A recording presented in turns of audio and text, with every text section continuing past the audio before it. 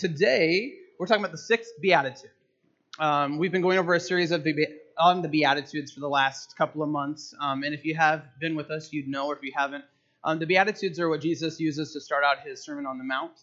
And they're kind of these short little sayings, but what they do is Jesus is taking the ideas of the Jewish people of how they thought about God, and he was twisting them, like saying, you think this about God, but really God is like this. And so the sixth beatitude is it is blessed are the pure in heart. My subtitle is hand washing is overrated. It's Bible humor, so if you don't know what that means, you should read the Gospels. It's in there. So let's pray, because I already know that I'm off to a goofy start. God, I pray that whatever I say, it would be in your will. If I say anything stupid or untrue, I pray that you correct it and let your heart shine through what I think you've given me, God. So, I just pray that just like the words that were spoken earlier about seeking your face and you bringing freedom and pursuing you and who we are as a child of God, I think those all fit into kind of what you've given me here, maybe in a roundabout way, but God, I just pray you continue to speak this morning. In Jesus' name, amen. So really quickly, he said, blessed are the poor in spirit, for theirs is the kingdom of heaven. Blessed are those who mourn, for they will be comforted. Blessed are the meek, for they will inherit the earth. Blessed are those who hunger and thirst for righteousness, for they will be filled. Blessed are the merciful, for they will be shown mercy. And today we're going to focus on blessed are the pure in heart, for they will see God, which you'll find in Matthew 5:3-10. So first off, no duh.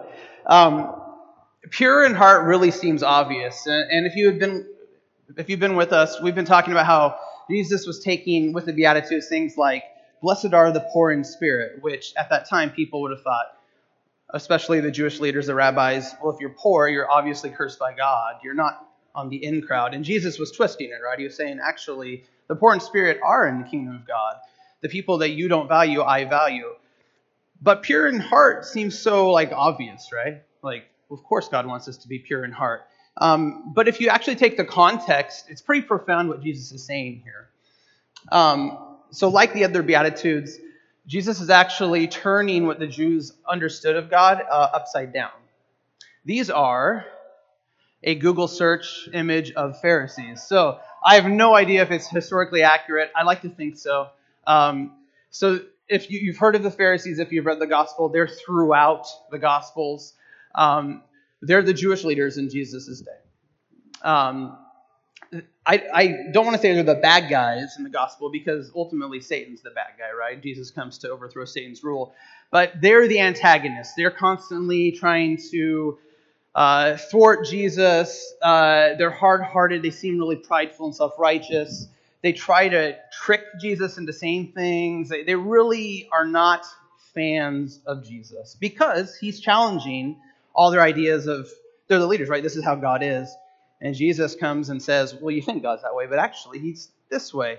And so they were the antagonists, maybe not the bad guys in the gospel. And ultimately, they're the guys that orchestrated Jesus' death on the cross, right? They decided to conspire because he was messing with their idea of who God was, and he was leading the Jewish people towards a new way of seeing God. So just a little bit of background, and you may already know this, but the Pharisees, they were really strict. Really strict. They observed the law of Moses. So if you read the Old Testament, there's big, long lists of things that you're supposed to do, can and can't do. But they also followed the traditional oral law. So they held almost on even ground with Scripture traditional ideas of righteousness. And when Jesus comes and he's kind of preaching against the Pharisees, that's mostly what he's talking about. He's not talking about, oh, you follow the law so well. Don't do that. He's saying all these traditions, these things that you've added, that's what Jesus took issue with. For example, like on the Sabbath, you're supposed to rest. God, in Genesis, God created the earth, he created everything, and then he rests. And he created us to have rest because he knows that we need rest. But the Pharisees would have taken that even further and said, well, you have to rest on the Sabbath so much that you can't even work. If you can't walk a certain amount of steps, or in modern days, there's certain sects of Judaism where Like you can't push the button on an elevator because that's considered work. So they would take the law of Scripture and they would extend it farther just to safeguard themselves of like, I would hate to accidentally break the Sabbath, so I'm going to make these other rules to make sure that I just am completely safeguarded against that. And cleanliness, they were very into ritualistic cleansing. You had to clean your hands. That was the hand washing joke. That wasn't that funny. Before you ate, they accused Jesus' disciples of being impure and gross because they ate with unwashed hands. And they also rejected those they saw as impure. So if you were less pious, if you were a Jew but like you weren't as strict as them, in their eyes you were impure. You were not as good as them. If you were poor or sick, you're obviously under God's curse, so you're out. And it goes without saying, if you were a non-Jew, if you were a Gentile, they'd had as little to do with you as possible. I'm actually going to skip that part. But hang on a gosh darn second. So it's easy for us to talk and trash the Pharisees because they do seem like they're the most obvious antagonists in the Gospels. But they're actually, if you look back, Israel had been under foreign rule for like hundreds of years. So Jews were assimilating into secular culture. Basically, if you read the Old Testament, they had a kingdom. They kind of turned away from God. Things didn't go well. They were subservient to other people. In Jesus' day, it was the Roman Empire. And people, Jews that loved or cared about God, saw their people assimilating into culture, giving up the ways of Israel, the ways of their faith, giving up on God. And so out of that, the Pharisees arose because they wanted to remain faithful to God, to the law, and to Israel. The Pharisees deeply desired to see God. They believed that God would rescue them from the oppression they felt every day under Roman rule. They were waiting for the Messiah. As they waited, the Pharisees buckled down on following the law, pushing further and more stringent ways to keep what they saw as God's will. They hoped that through their faithfulness, God would be compelled to finally save them. So in their context, the Pharisees actually weren't villainous. They were, if you really looked at them, they were those that cared most about God in that culture. They did want the Messiah, which we believe Jesus is the Messiah.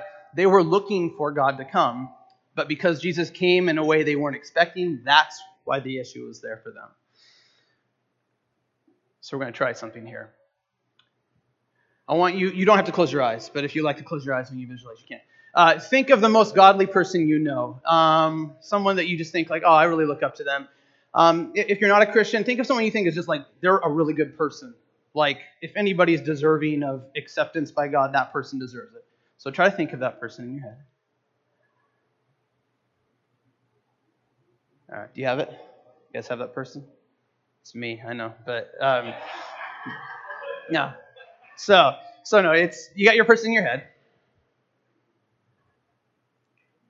Oh, don't do that to me. Now imagine God telling you that person isn't good enough. Whoever you look up to, imagine that God says, yeah, they're not getting in. Their goodness is not good enough for me. And that you have to be better than them to enter his kingdom. So imagine you have this idea of what godliness looks like. And Jesus says, yeah, they're not really actually that good. And you have to be better than them for me to accept you. For I tell you that unless your righteousness surpasses that of the Pharisees and the teachers of the law, you will certainly not enter the kingdom of heaven. Matthew 5:20. For his listeners, I can only guess, because I didn't live there, that this was like, what the heck? Like, the people that obviously are our leaders, that know you, that are strictly observe the law of Moses and our traditions, you're saying they're not good enough, and you say I have to be better than them? Like, how the heck can I get into the kingdom of God if I have to be better than the Pharisees? Because they were it, right? They were the people that knew God. But what Jesus is doing here is he's going past this idea of purity by what you do to purity of the heart. What's in your heart? Pure in heart equals, this is pretty obvious, but it means clean in your thoughts and intentions, or even fully devoted to God. Like, not pure like I'm pure and angelic, but pure like essential oils. You guys like essential oils? Or gold, like it's pure, it's unadulterated, it's pure. You're someone that is fully devoted to God in every way, including the inside. The Pharisees seemed pure because of their adherence to the law, but Jesus made clear that their kind of purity was not what God wanted, which would have been really scandalous to most of his listeners. Like he was doing with the rest of the Beatitudes, Jesus was killing the Jews' focus on externals. Those close to God are not defined by their circumstances or even actions. You truly can't judge a book by its cover. God's ways are definitely not our human ways. Just a second. That transition was too quick. All right. Snapshots of a young Pharisee. This is a gentleman I know very well. This is Ryan Stahl. Circa 89 or 90. I think this was first grade. I was freaking adorable. The snapshots I'm going to tell you didn't take place when I was in first grade. I was probably more like 8th grade, but I didn't have a picture of it, and I don't want there to be a picture of it. I didn't look like this in 8th grade. But think young Ryan. Actually had hair, had a mullet. Dang, I was good looking. So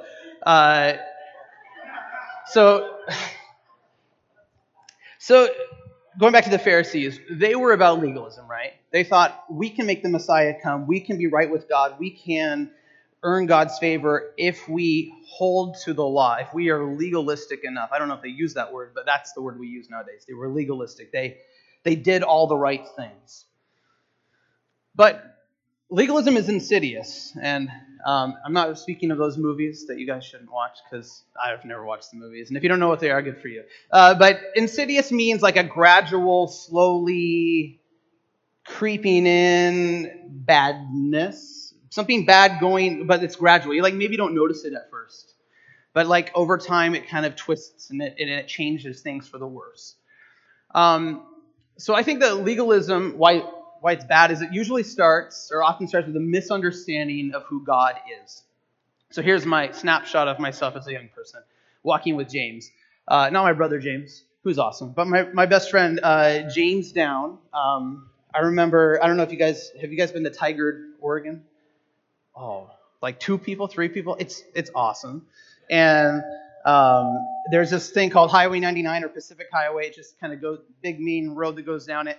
And I remember with my friend James, we used to walk from my house about half a mile to the Christian Marketplace, which was a Christian bookstore back in the days when they had Christian bookstores. Yakima still has one, but they've kind of slowly gone away.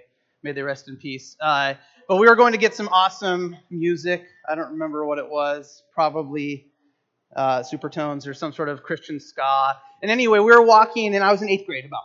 And I remember walking with James and having this deep, I think pretty deep, conversation about our faith. We were both really serious about our faith. And talking about, is it possible to be sinless? Is it possible to be perfect? Can you achieve perfection as a Christian? Of course, by the grace of God. And I don't remember exactly what James said, but he was usually pretty solid, and he probably said something like, I don't think so. None of us can ever be perfect, but God covers us with His grace. But I remember, and you have memories where you distinctly remember even how your body was moving. I was probably kind of strutting because I was cool back then. So, and I remember saying something like, actually, I think that I have not sinned in at least the last few days. I was certain that I had somehow kind of achieved this perfection, and I knew I wasn't perfect, but I had had this season of days where I had been without sin, and I wasn't prideful of it because that would be sin, but I was very pleased by it that I had been without sin. I think that, I can see my legalism starting when I was young, but I had a misunderstanding of who God was, that He wanted me to be perfect, or that He expected me to be perfect. Even at a young age, I was already going that route, and proud of it, Pharisees. I was proud. I'm one of the holy ones. I think also legalism, I think this is the insidious part. It slowly twists us into like the image of what we think God is like, that we have in our heads. Not the image of God like as he really is, but like if we have an idea of who God is, and it's legalistic, it will slowly twist us into that image. We will become more like that idea of God. And so this next snapshot is camping with Rory. This is my sister. Rory's actually my half-sister. She grew up in her mom's house. We have the same dad. And so we had different upbringings. She went to church. I think they went to a Methodist church. I went to a very charismatic church. We were very evangelical, very what the Bible says sort of thing. And they were more of a liberal social justice sort of church. And so we had kind of a different theology or an understanding of God. And I remember camping, and this is another one of those where you like remember specifically, like where we were like unpacking our camping stuff. I think it was a family camp or something. And I don't remember what I was wearing. I do remember I had new glasses. It was the first time I got glasses, and I hated them, and I was wearing them camping, and I was sweaty. And if you know me, I don't like to be sweaty, and I was messing with my glasses. But I remember somehow the issue of homosexuality came up. Again, 7th grade. And I don't remember. It wasn't even an argument or conversation. I'm sure I was just saying really offensive, trash-talking things about gay people, and I won't repeat any of those words. And I remember my sister saying, like, what the heck? Where do you get the idea that God's so judgmental?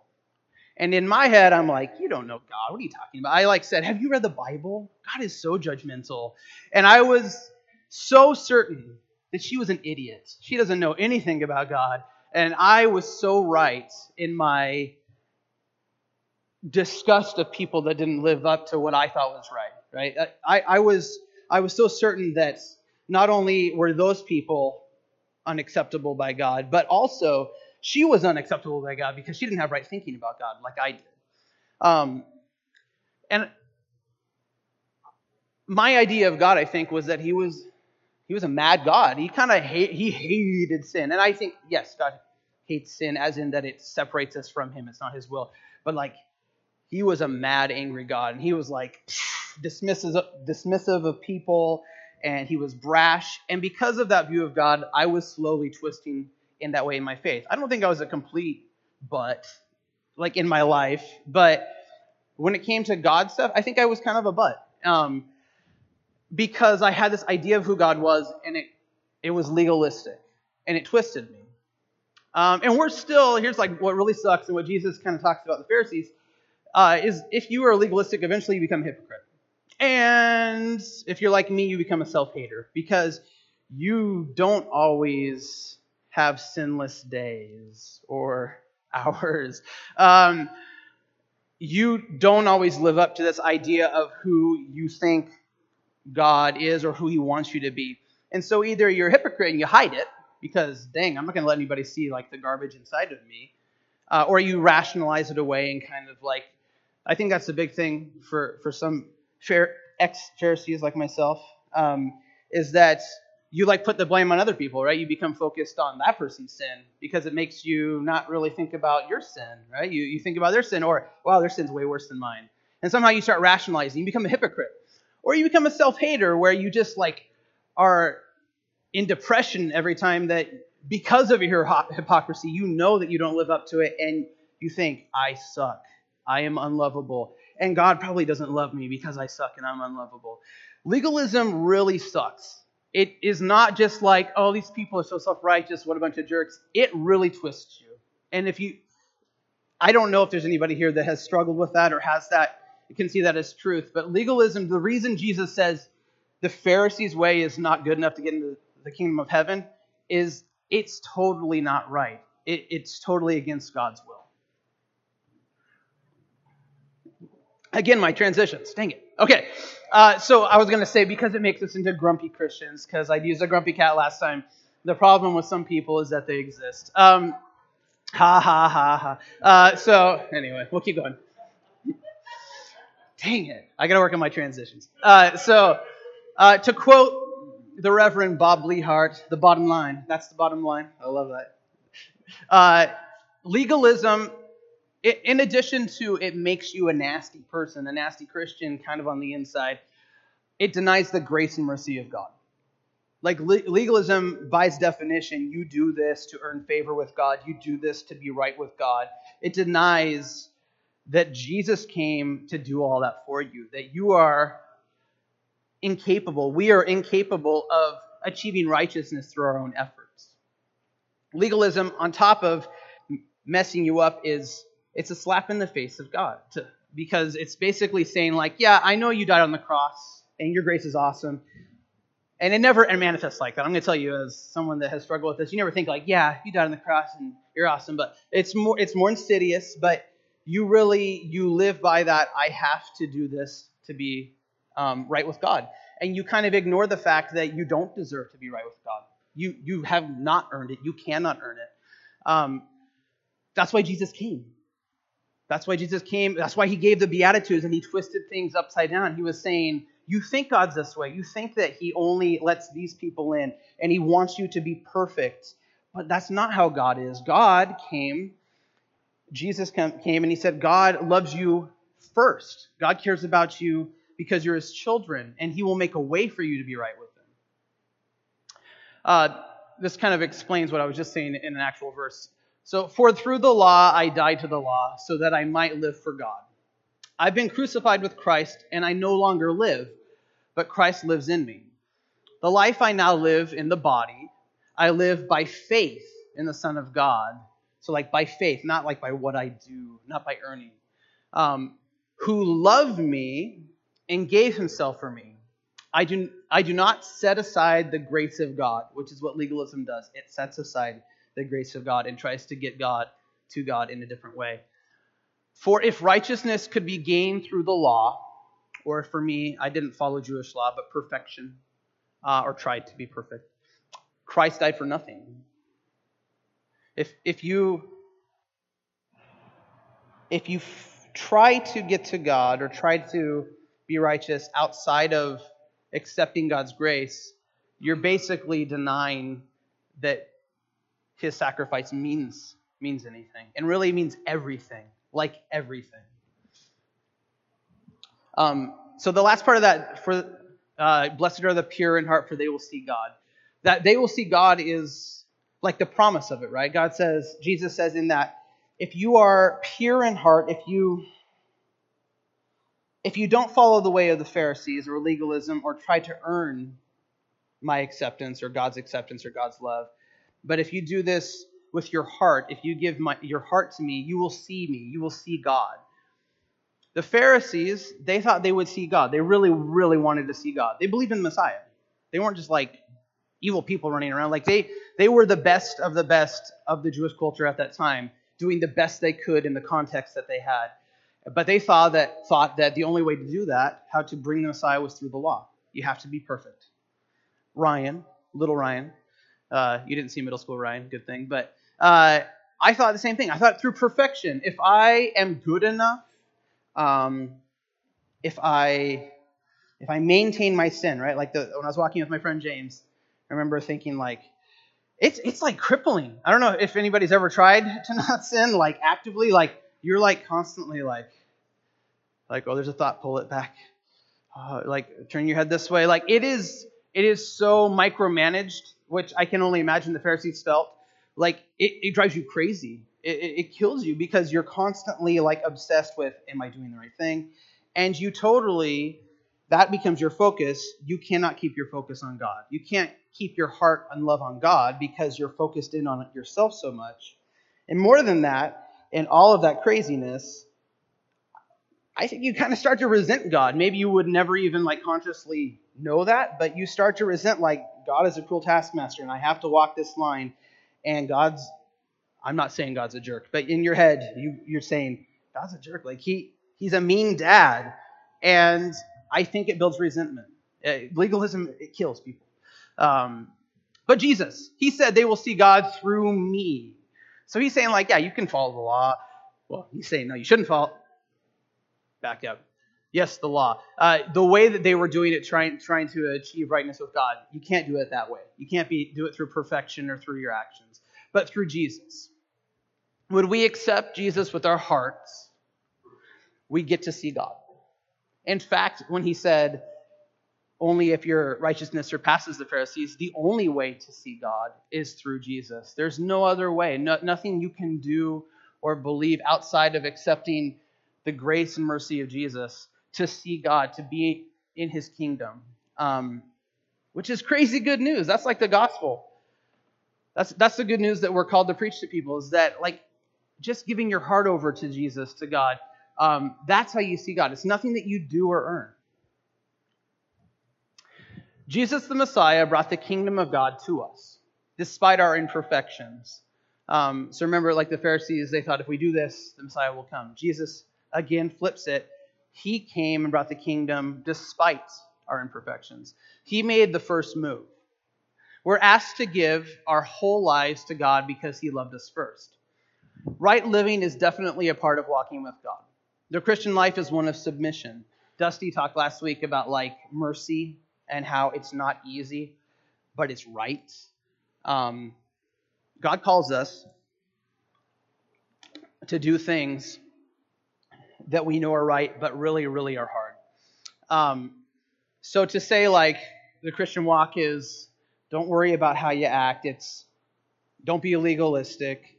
You just love God and you're good. Like Jesus calls us to more. He does call us to literally lay down our lives for him and for each other. That's a heavy burden, but he doesn't ask us to do it on our own or out of our own strength.